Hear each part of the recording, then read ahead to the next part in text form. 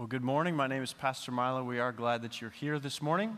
Just a few minutes ago, we introduced ourselves to one another, and we had a number on our shirts that said, mine said 73, and there was someone, Denise, who thought that the number actually stood for what year we graduated high school.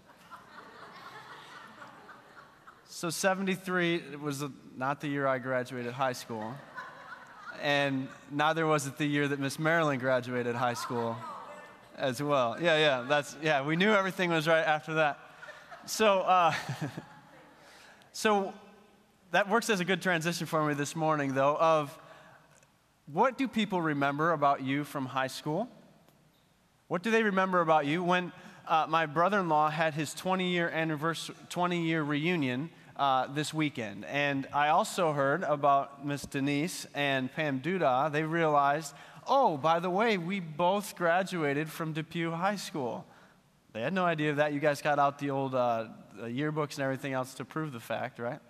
And so when you go back and you think about it, so my wife, Erin, I'd like to brag on her. What she's remembered for in high school, at least what I think that she's remembered for, and her face is in bronze at the school for this. Yes, that's true. Real story. And so if you go to the school, you'll see her face on the wall along with outstanding seniors, the Stephen Mavis Smith Outstanding Senior Award. And every year there's one student is selected. It's not necessarily the valedictorian, although it can be. This is a student who's involved in student government, who is just generally very involved in the school, an outstanding senior. And so that's what Erin is remembered for in our high school. I am not remembered for that in our high school. Most people probably would remember that I'm one of those guys in the boy band.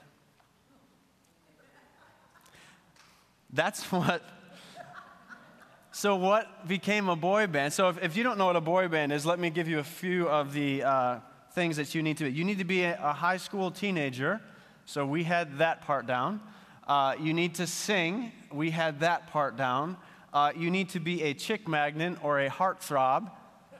We did not have that part down. You need to be obsessed with pop culture. You need to be singing pop music. We did not have that part down. We actually started out as a doo-wop quartet, and then it transitioned a little bit. We started singing barbershop quartet music, and then there was, of course, a disagreement in the band, and we had to get the band together because we were going to split up over the disagreement as to whether or not we were going to continue to do barbershop music. And the compromise was that we would sing some of the popular songs of the day, but we would continue to do so a cappella, which is not what a boy band does. And boy bands dance and sing at the same time, or alleged to, and we did not dance at all. And so, we didn't have a good music behind us or anything like that. And so, what it really meant was that we would take a microphone and stand awkwardly while everyone waited, and we would sing a song, and then they would decide that we were done, and that was it. That was us being a boy band. In fact, we actually performed at our high school prom a couple different years, and I remember the DJ very specifically. He had heard that there was a boy band in the school, and so he asked us whether we needed, a CD track or something behind us. I was like, no, we don't need any of those things. We sang a cappella. And then we got done, we sang our song, something I'm sure that was awkwardly done by Backstreet Boys or 98 Degrees or something like that.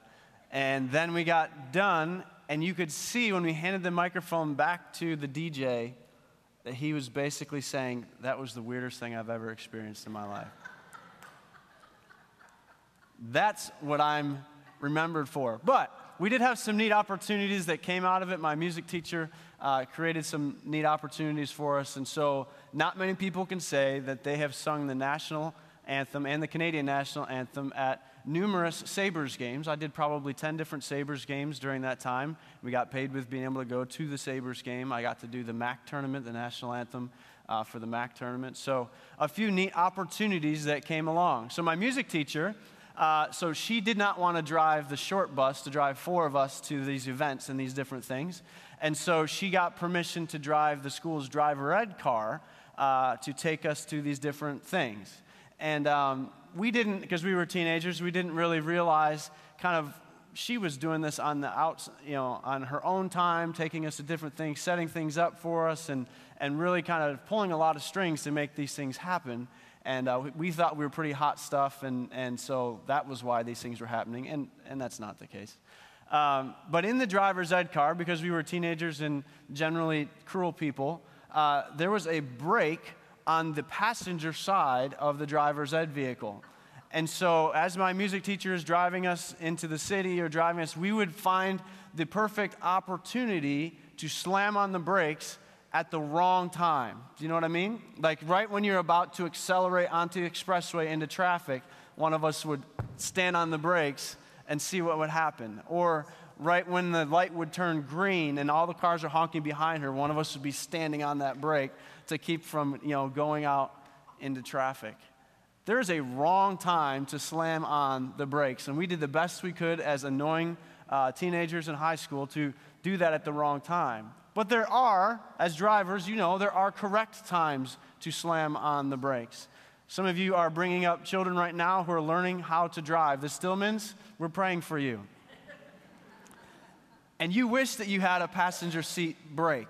Many parents, my dad was this way, when in the passenger seat, he didn't have a passenger seat brake, but you could hear him stomp on the floor to cry to stop the vehicle and let you know that. So there are appropriate times to stop. If a deer runs out in front of you, you need to slam on the brakes. If there is an accident in front of you, you need to slam on the brakes. If things happen like in the movies, if a transformer happens to walk out into the street in front of you, you should hit the brakes. If something explodes in front of you, you should hit the brakes. If a man with a gun is running around in the street in front of you, you should slam on the brakes. There is an appropriate time to slam on the brakes. If you've got your Bible, try to transition this. If you've got your Bible, I hope you do. Will you open up today to the book of Titus? The book of Titus, this is week number 3 in a series in Titus called The Grace-Driven Church. Last week we looked at the qualifications for elders, and we said that everything rises and falls on leadership. As you make your way there to the book of Titus, if you've got your own Bibles or there's a black Bible in front of you, it would be page 1251 there. Just want to recap for you a little bit of last week. Everything rises and falls on leadership. Dwight Eisenhower, he wrote a book called At Ease, The Stories I Tell to Friends. He recalls an encounter early in his career with a young officer who got caught cheating in the game of cards. And this is how the interaction went. When he came in, I had laid out the pack of cards on the front of the desk. Do you see these cards? I asked. Yes. Are they yours? Do you recognize them? He flushed and said, no, he couldn't. Well, I can show you exactly where you have marked these cards. Would you like me to do it?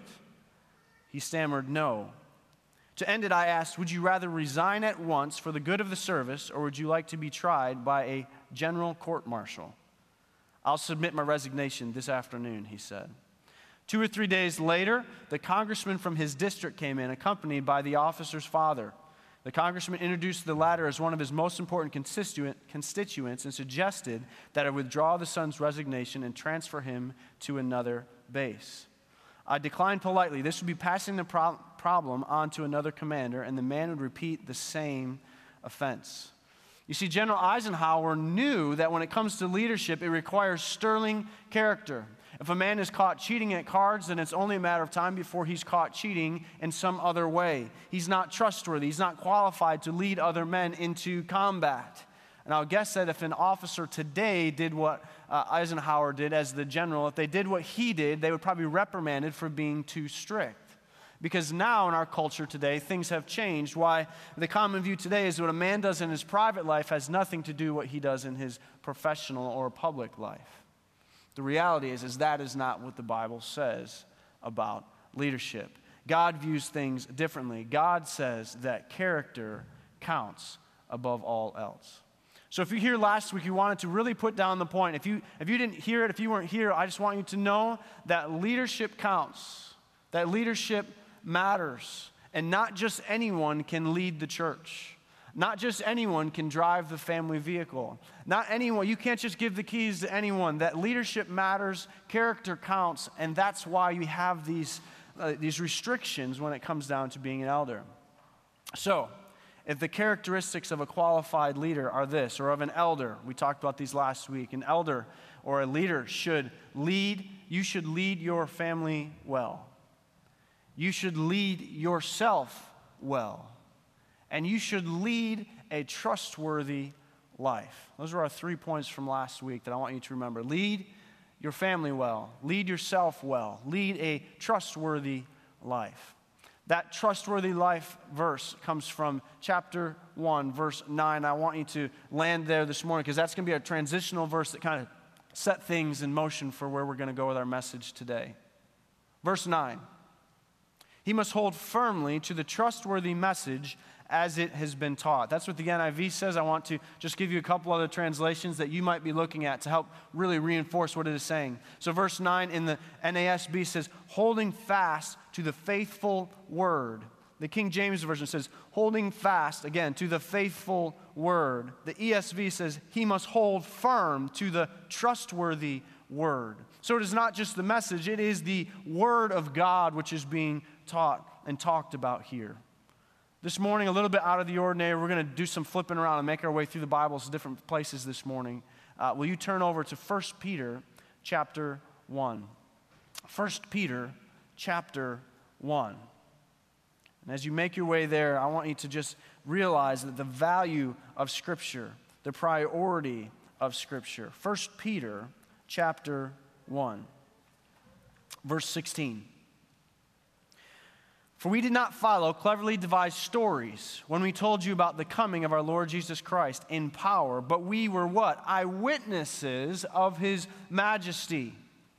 He received honor and glory from God the Father when the voice came to him from the majestic glory, saying, "This is my Son whom I love, which with I am well pleased." He's referring to John the Baptist baptizing him, and when he came up out of the water, the voice from heaven said, "This is my Son whom I am well pleased." Verse 18, we ourselves heard this voice that came from heaven when we were there with him on that sacred mountain. Verse 19, we also have the prophetic message as something completely reliable. So verse 18, he's talking about, remember, because Peter, James, and John were taken up to the top of the mountain. When they were taken up to the top of the mountain, that they said they saw Elijah and they saw others, and they wanted to be able to really demonstrate that this is the Son of God. And again, that voice from heaven, "My Son, who I am well pleased." Verse 19, we also have the prophetic message as something completely reliable. And you will do well to pay attention to it, as to a light shining in a dark place until the day dawns and the morning star rises in your hearts.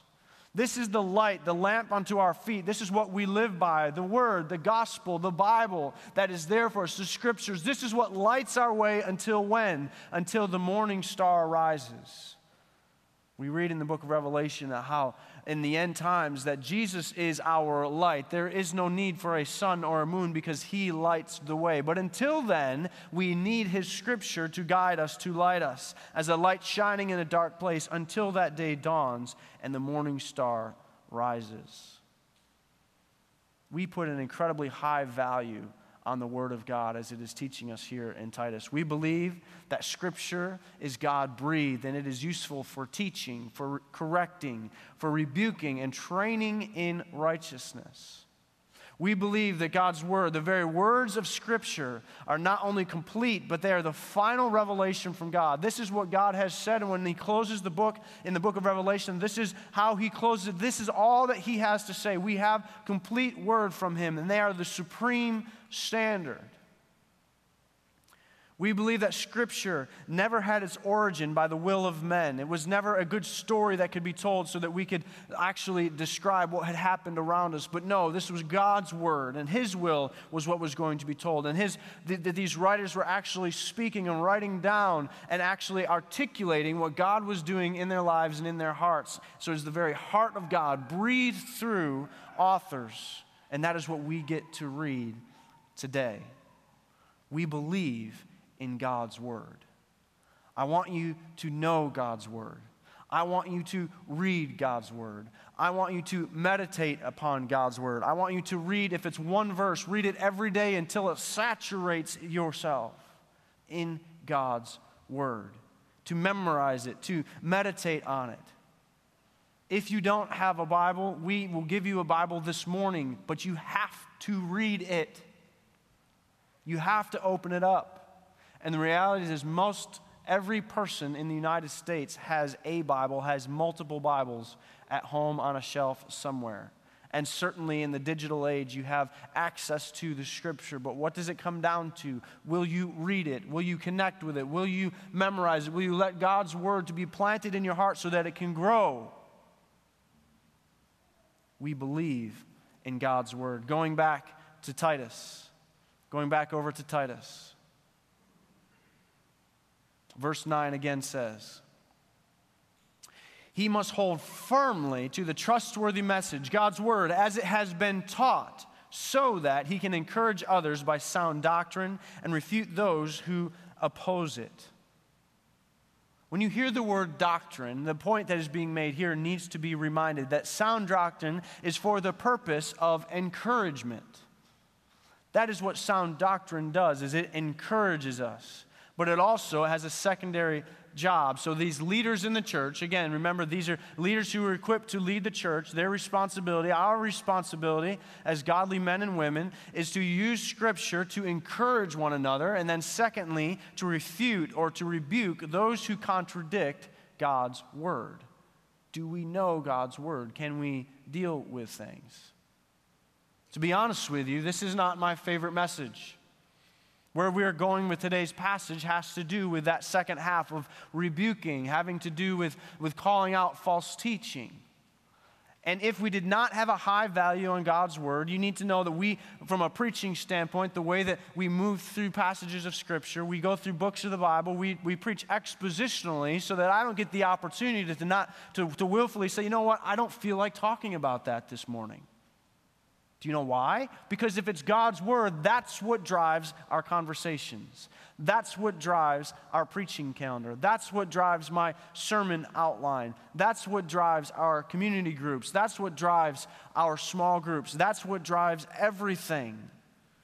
And as I look at this passage, as I look elsewhere in the New Testament, when I read words of the apostles and I read words that have been written of Jesus Christ, we'll find that there are stiff words with false teachers. There are stiff words for those who pull away and pull people away from God's Word. And so because there are stiff words there, then we also need to have that approach this morning. There is a right time to slam on the brakes. So, we slam on the brakes when? Here's your first fill-in. If you're working through your fill-ins with this, it's a white sheet of paper. You slam on the brakes when unqualified leaders add to the gospel. Slam on the brakes when unqualified leaders add to the gospel. This is Titus chapter 1, beginning in verse 10. For there are many rebellious people, full of meaningless talk and deception, especially those of the circumcision group. Now, how would you like to be known as the circumcision group? You know, we have the Moms and More group. We have the 20s group, and I'm in the circumcision group. And Brian's designed us a pretty weird logo, but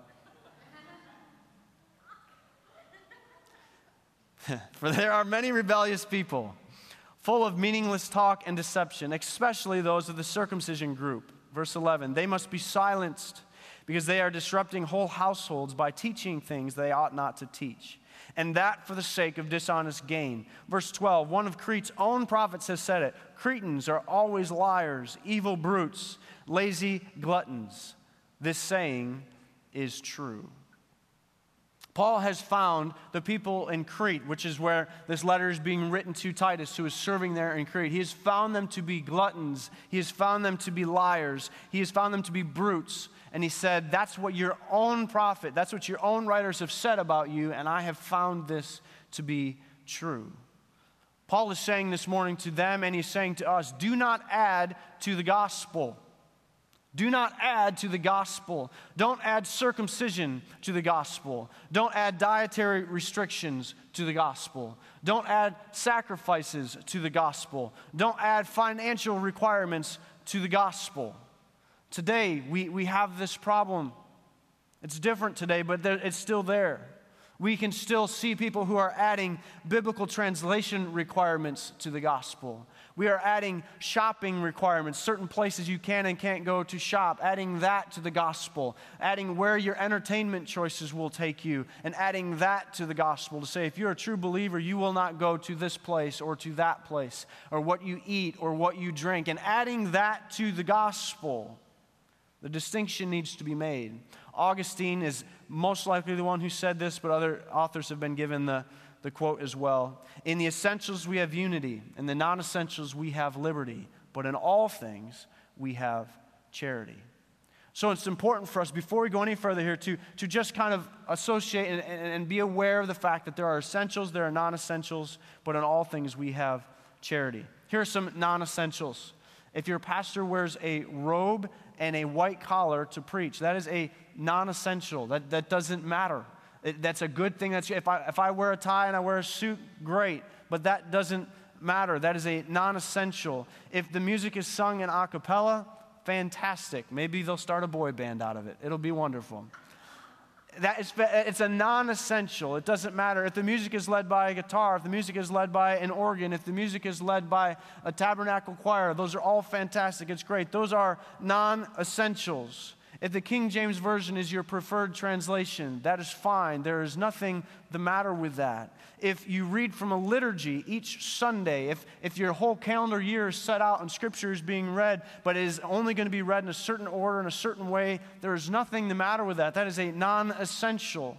If your communion is being served with actual wine, because that's what you see in Scripture, and so you want to serve actual wine, that is a non-essential. If you have a private prayer language in your prayer closet, that is a non-essential. But now, when those things start to get pulled away and you start saying, but they are essentials, what if you asked your people, and there are many who do this, to say, you must visit the Holy Land or you are incomplete as a believer in Christ. Now you're starting to deal with things. If they call that an essential, that's a problem. You're adding to the gospel. Roman Catholics have added the worship of the Virgin Mary. They are adding to the essentials of the gospel. Pentecostals have added the baptism of the Holy Spirit, that is an essential to being a follower of Christ. They have added to the gospel. Fundamentalists have added a number of things to be able to say, this is how we legalistically control things, and this is where this all comes down. This is how you have to dress. This is where you shop. This is what you read. All of those things, that is an additive to the gospel. Mormons have added to the Scripture. Joseph Smith and his teaching has been added to the Scripture. They have added to the gospel. We had spent time, this is a number of years ago now, when Pastor Josh was still here. Josh Larry was here as the lead pastor, and we were talking with a Messianic Jew who wanted to plant a church in this area. And there is a need for that in this area. Outside of New York City, there is a more concentration of Jews in this area than anywhere else in the country. There's a need in Amherst for a Messianic Jewish church to be able to come in and be able to minister to that community.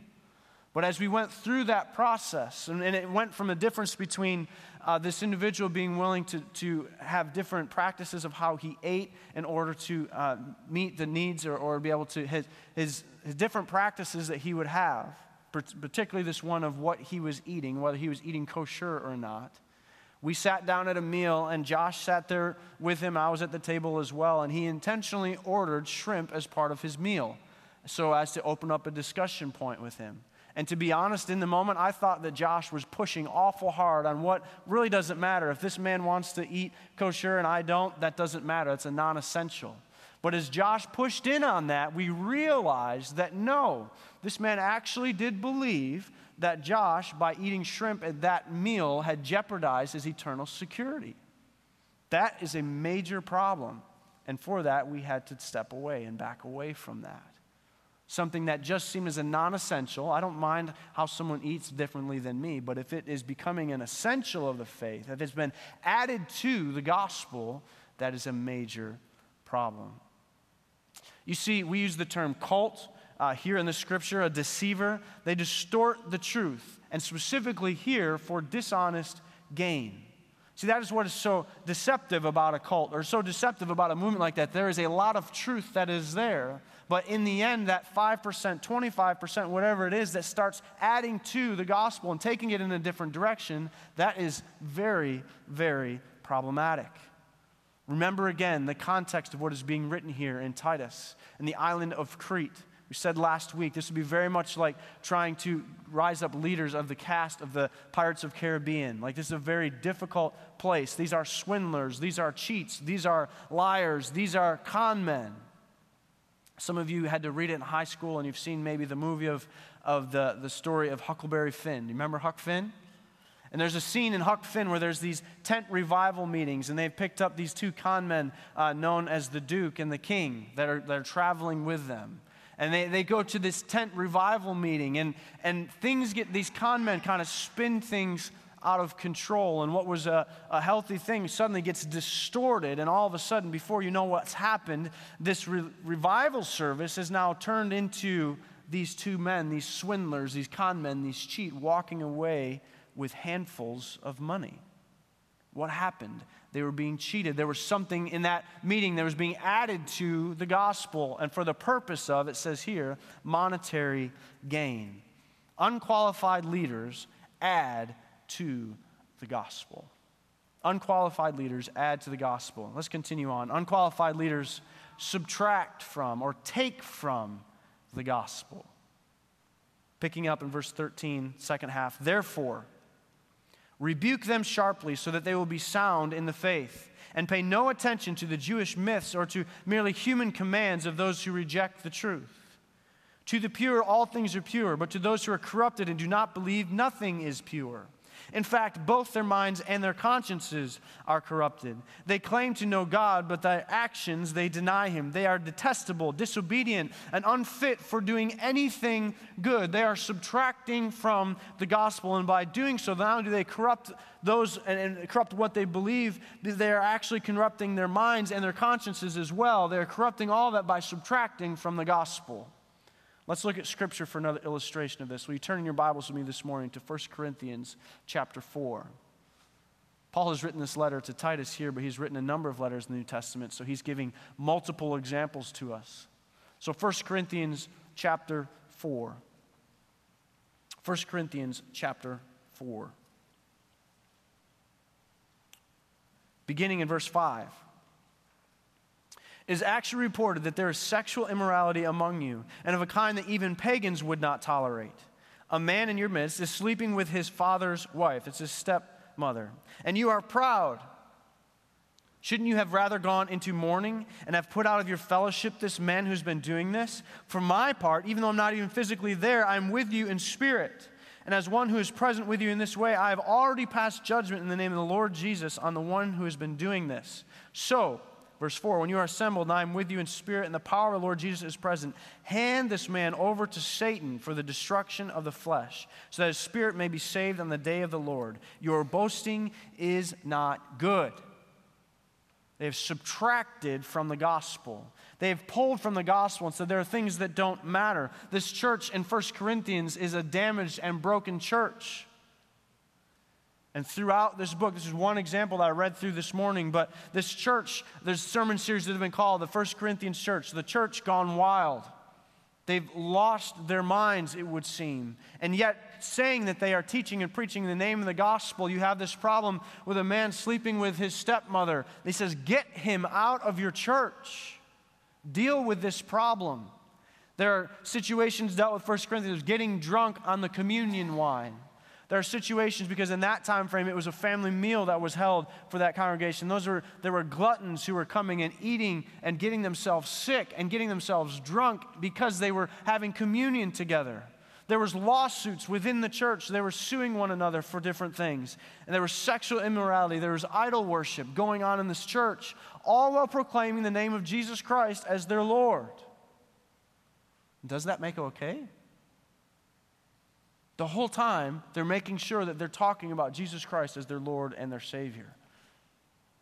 And so the deceitfulness, the deception is for us to say, well, it's okay, they were talking about Jesus. And Paul says, certainly not. Do not subtract from the gospel of Christ. And they're saying, look how free we are. Look how accepting we are of all these different people and all these different cultures and all these different lifestyles. We've invited them all in and we've told them all about Jesus. He says, no, this is sin. Verse 6, 1 Corinthians 4, verse 6. Your boasting is not good. Get this man out of your midst. Unqualified leaders subtract from the gospel. Slam on the brakes when you see someone adding to the gospel. Slam on the brakes when you see someone subtracting from the gospel. If there's ever a situation in this church or in any church where someone pulls you aside and says, you know, they're never going to say this from the pulpit, but let me show you this. Pay attention. There's a reason why that is not being said from the pulpit. If they're adding to the gospel, if they are subtracting from the gospel, unqualified leaders must be, false teachers, this is your next fill-in, must be silenced. Must be silenced. So we're back over in Titus now, chapter 1. We've already read these verses, but I want to highlight them to you again, verses 9, 11, and 13. He must hold firmly to the trustworthy message as has been taught so that he can encourage others by sound doctrine and do what? Refute those or refuse those who oppose it. Then to verse 11, they must be silenced because they are disrupting whole households. They are creating chaos in the home by teaching things they ought not to teach, and for the sake of dishonest gain. Verse 13, this saying is true. Therefore, rebuke them sharply so that they will be sound in the faith. Take your Bibles again now. Go over to Galatians, if you will. Galatians. When you read about Titus, there's stuff to be written about Titus here in this book, the letter to Titus, but also in Galatians we read about Titus. Galatians chapter 2. Galatians chapter 2. Verse 3. Here's his name. Yet not even Titus, who was with me, was compelled to be circumcised, even though he was a Greek. This matter arose because some false believers had infiltrated our ranks to spy on the freedom that we have in Christ Jesus and want to make us slaves. Verse 5, we did not give in to them, not for a moment, so that the truth of the gospel might be preserved for you. Titus was a Greek. He's traveling along. He is this leader. He's appointing elders in difficult places. And yet there are those who had infiltrated the ranks of those who are sharing the gospel say, well, what about him? He needs to be circumcised. He can be like the rest of you. And Paul says, absolutely not. I'm not going to buy into you so that you can put us back. He uses the word into slavery. We have the freedom in Christ Jesus. And we did not give in to them for a moment so that the truth of the gospel might be preserved for you. And just so that Paul is demonstrating here that he is not afraid to speak the truth of the gospel, let's go forward a few more verses, because not only does he confront the false teachers, he confronts the apostle Peter. Verse 11, Paul is going to confront Peter here. When Cephas, and his name is Peter, came to Antioch, I opposed him to his face because he stood condemned. He said, I didn't send him a tweet. I did not send him a message. I didn't send him an email. I talked to him about this problem. Before certain men came from James, he used to eat with the Gentiles. But when they arrived, he began to draw back and separate himself from the Gentiles because he's afraid of those who belonged, again, to this circumcision group. Peter was teaching and preaching and raising up believers with the Gentiles. And then this group starts to come in, and slowly Peter starts backing away so that he was not looked down on by this group. He starts backing away, and suddenly Paul says, I can document you're no longer eating with the same people that you used to eat with. You are no longer affiliating with people you used to affiliate with because you're afraid of this group that says that you only are going to associate yourself with circumcised believers. Verse 13, the other Jews joined him in his hypocrisy, so that by their hypocrisy, even Barnabas was led astray. Now, Barnabas is one of the early church leaders. He's saying, Peter, look what's happening. This leader, this man that's been called by God, who's been serving with us, he is with us here. And because you have been hypocritical, you have pushed away one of our own. Barnabas has fallen away. Verse 14, when I saw they were not acting in line with the truth of the gospel, I said to Cephas, Peter, I said to Cephas in front of them all, you are a Jew, yet you live like a Gentile and not like a Jew. How is it then that you force Gentiles to follow Jewish customs? He says you're getting caught up. You're adding to the gospel. And so therefore, what you are doing has to stop. False teaching must be silenced. And Peter repents. Evidence in Scripture would show that Peter repents of this, that Paul calling him out and keeping him accountable, that Peter takes a step back. But many do not, and many will not. False teachers must be silenced. They must be cut off. That word silenced is the same word that it's used for cutting off a tree branch or lopping something off. It must be silenced. It must be cut. It must be stopped. My cousin Jacob is a church planter, a pastor down in South Carolina near Augusta, Georgia. But he went to Bible college in Florida.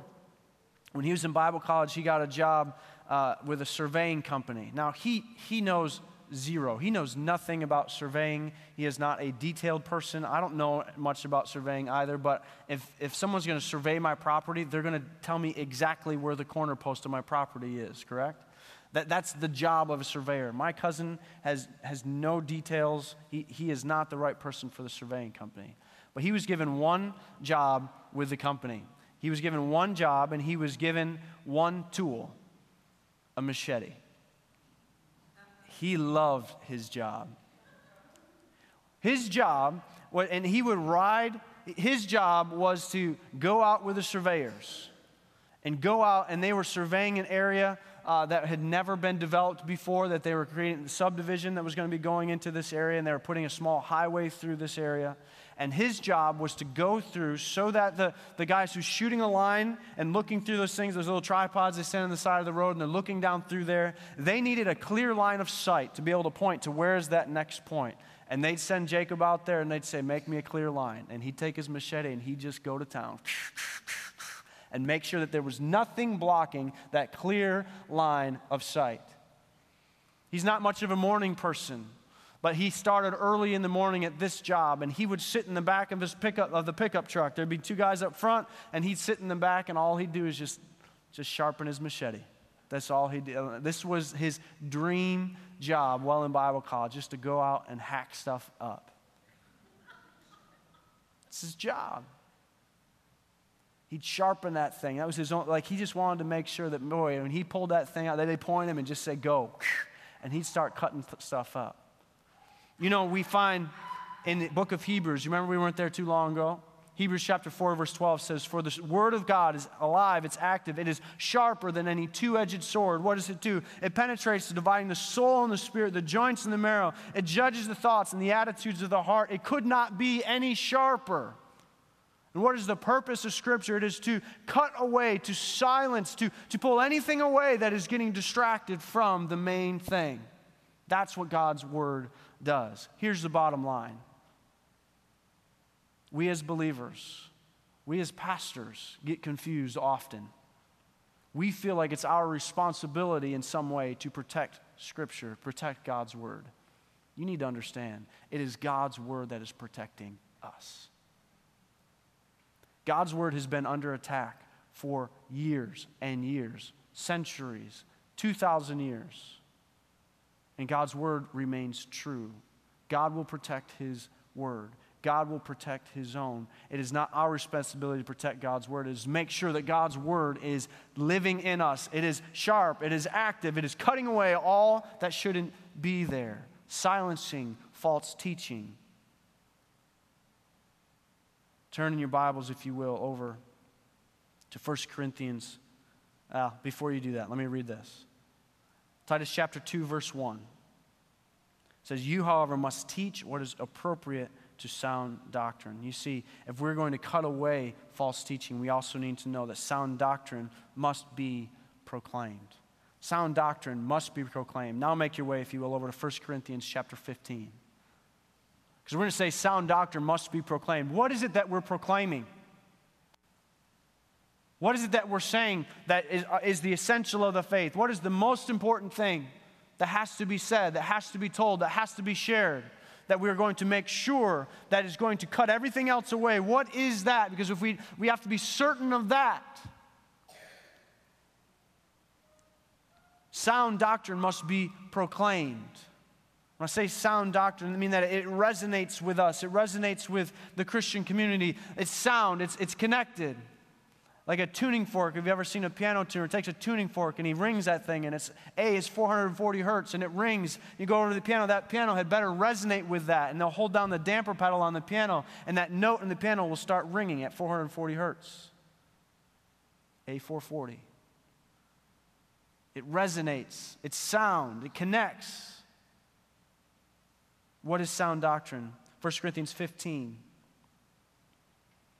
Now, brothers and sisters, I want to remind you of the gospel I preached to you, which you received, on which you have taken your stand. By this gospel you are saved, if you hold firmly to the word I have preached to you. Otherwise, you've believed in vain. For what I received, I pass on to you as of first importance. This is the very first, top of the line, top of the pinnacle of the mountain. This is the first importance of all that Paul has written. He's written 15 chapters to this messed up, broken church in 1 Corinthians. He said, let me make sure that you see what is of most importance to me. That Christ died for our sins, according to the Scriptures. That he was buried, and he was raised on the third day, according to the Scriptures. See where he keeps going back to that sword of the Spirit? According to the Scriptures. And then he appeared to Cephas, that's Peter, and to the 12. After that, he appeared to more than 500 of the brothers and sisters at the same time, most of who are still living, though some have fallen asleep. Then he appeared to James, and then to all the apostles, and last of all, he appeared to me also as to one who is abnormally born. Paul was saying, he said these things, he did these things, and he talked to these people, and when he is writing this letter to the Corinthians, he's saying there's 500 people that you can go and you can talk to them. Some of them have fallen asleep. It's a polite way of saying some of them have gotten old and they've died, but some of them you can still talk to and ask. And we don't have any evidence of the contrary when you go back to biblical history or any history from that time period to say that these claims were absurd or false. That these claims were actually true, that there actually were 500 people that could go and they could talk to those people and say, yes, this happened, I was there, I saw this Jesus, the Christ. So that's what is to be proclaimed. That Jesus came according to the Scriptures, that Jesus died according to the Scriptures, that Jesus rose again according to the Scriptures, and that Jesus was seen by multiple people according to the Scriptures. That's the gospel that we proclaim. That's the sound doctrine that we teach. That's what we need to be talking about. That's what keeps us. That's what protects us. That's what holds us all together. So what? I had a preaching professor who would listen to our sermons, and from the back he'd take off his glasses, and he said, so what? Now what? Nice sermon, big deal. What do you want me to do with it? And as the band comes back up, as Mario comes up to lead this last song, so what? Believe the gospel of Jesus Christ and do not fear what men can do to you. Do not be afraid of what men can do to you. We saw with Peter, when people started questioning him, the circumcision group starts showing up and saying, you should be doing this, you should be adding more to it. Do not fear. If you are in sound doctrine, if you are a qualified leader who is saying, you know what, I'm going to adhere to sound doctrine, that is what's going to drive me. And sound doctrine is what I'm going to proclaim. Don't fear what men can do to you. Secondly, believe the great gospel of Christ and do not be a hypocrite. Do not be a hypocrite. We were talking with a neighbor yesterday, and she was telling the story. I took my kids to camp, summer camp, and it was a camp that she used to attend. But her faith has been severely damaged by people who say one thing on Sundays and live an entire different life the rest of the week. And she cannot reconcile those two. If you believe the gospel of Christ, do not play the hypocrite. Live the life that God has called you and me to live. Thirdly, believe the gospel of Christ and do not nullify the grace of God. Do not nullify the grace of God. By grace you've been saved through faith. It's not of works, lest any man should boast. It is a gift of God. When it comes down to it, when we talk about grace, grace can be a loaded word. but it's only by God's grace that we live this life. And so some of you look around and you see what you see to be behaviors like you would see in 1 Corinthians, in Corinth. You say, how can people live this life? How do they live that? And they're claiming to have freedom in Christ. And you start to narrow and narrow and narrow in on God's grace. Don't nullify God's grace. Because as soon as you do that, this passage here, Ephesians 2:8-9 says that we begin to do what? We begin to boast. You say, man, how many works did you do today? I don't know, 1 or 2? I did 11. I had 11 works today. I'm so going to heaven before you do. Don't nullify the grace of God. There's a parable that Jesus tells about 3 different men who come to work at different times of the day, and he's promised each of them the same wages. The man who came and worked for 1 hour at the end of the day received the same wage as the others. Don't nullify the grace of God. When it comes to false teachers, do not add to the gospel. Do not take away from the gospel. And when you see that, when you're around that, have the boldness to silence that. But proclaim sound doctrine. Proclaim the gospel. Do not be afraid to do so. Dear Lord, we love you. We praise you. We thank you for who you are. Lord, there are times when we need to pump the brakes. And we're given very clear instructions on that and when those times are. Lord, give us the boldness to do so. But in that, Lord, allow us to know the balance of grace. We thank you for the grace that you've shown on each of us. We thank you for who you are and how you've interacted with us in a very personal way.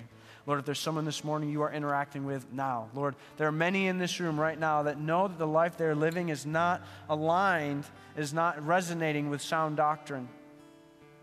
Lord, I pray that they would have the boldness to step forward, not be worried about what others might say. Come and talk to me in the back after this service. Lord, send an email, write something on a connection card to take one step towards you. We love you, Lord. We praise you. In Jesus' name, amen. Would you stand with us as we sing?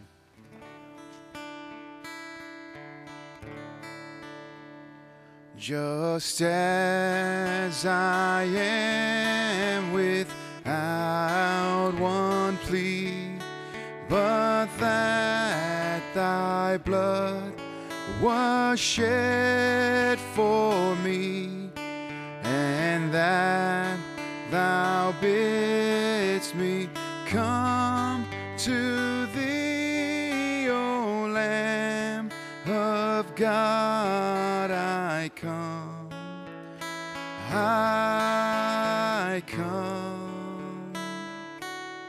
Let's sing that again. Just as I am, without one plea.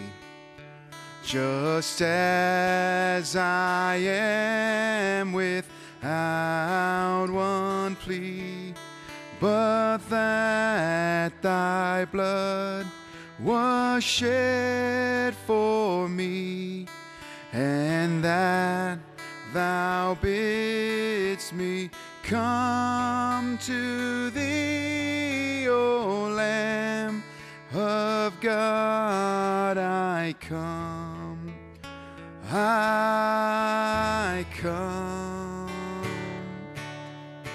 Just as I am, and waiting not to rid my soul of one dark blot, to thee whose blood can cleanse each spot, O Lamb of God, I come, I come.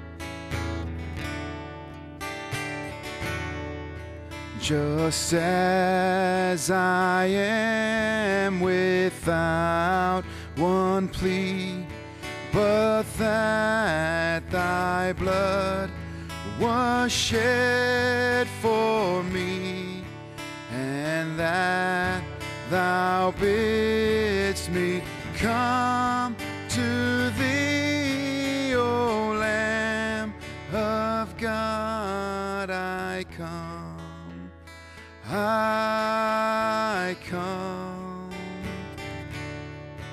O Lamb of God, I come.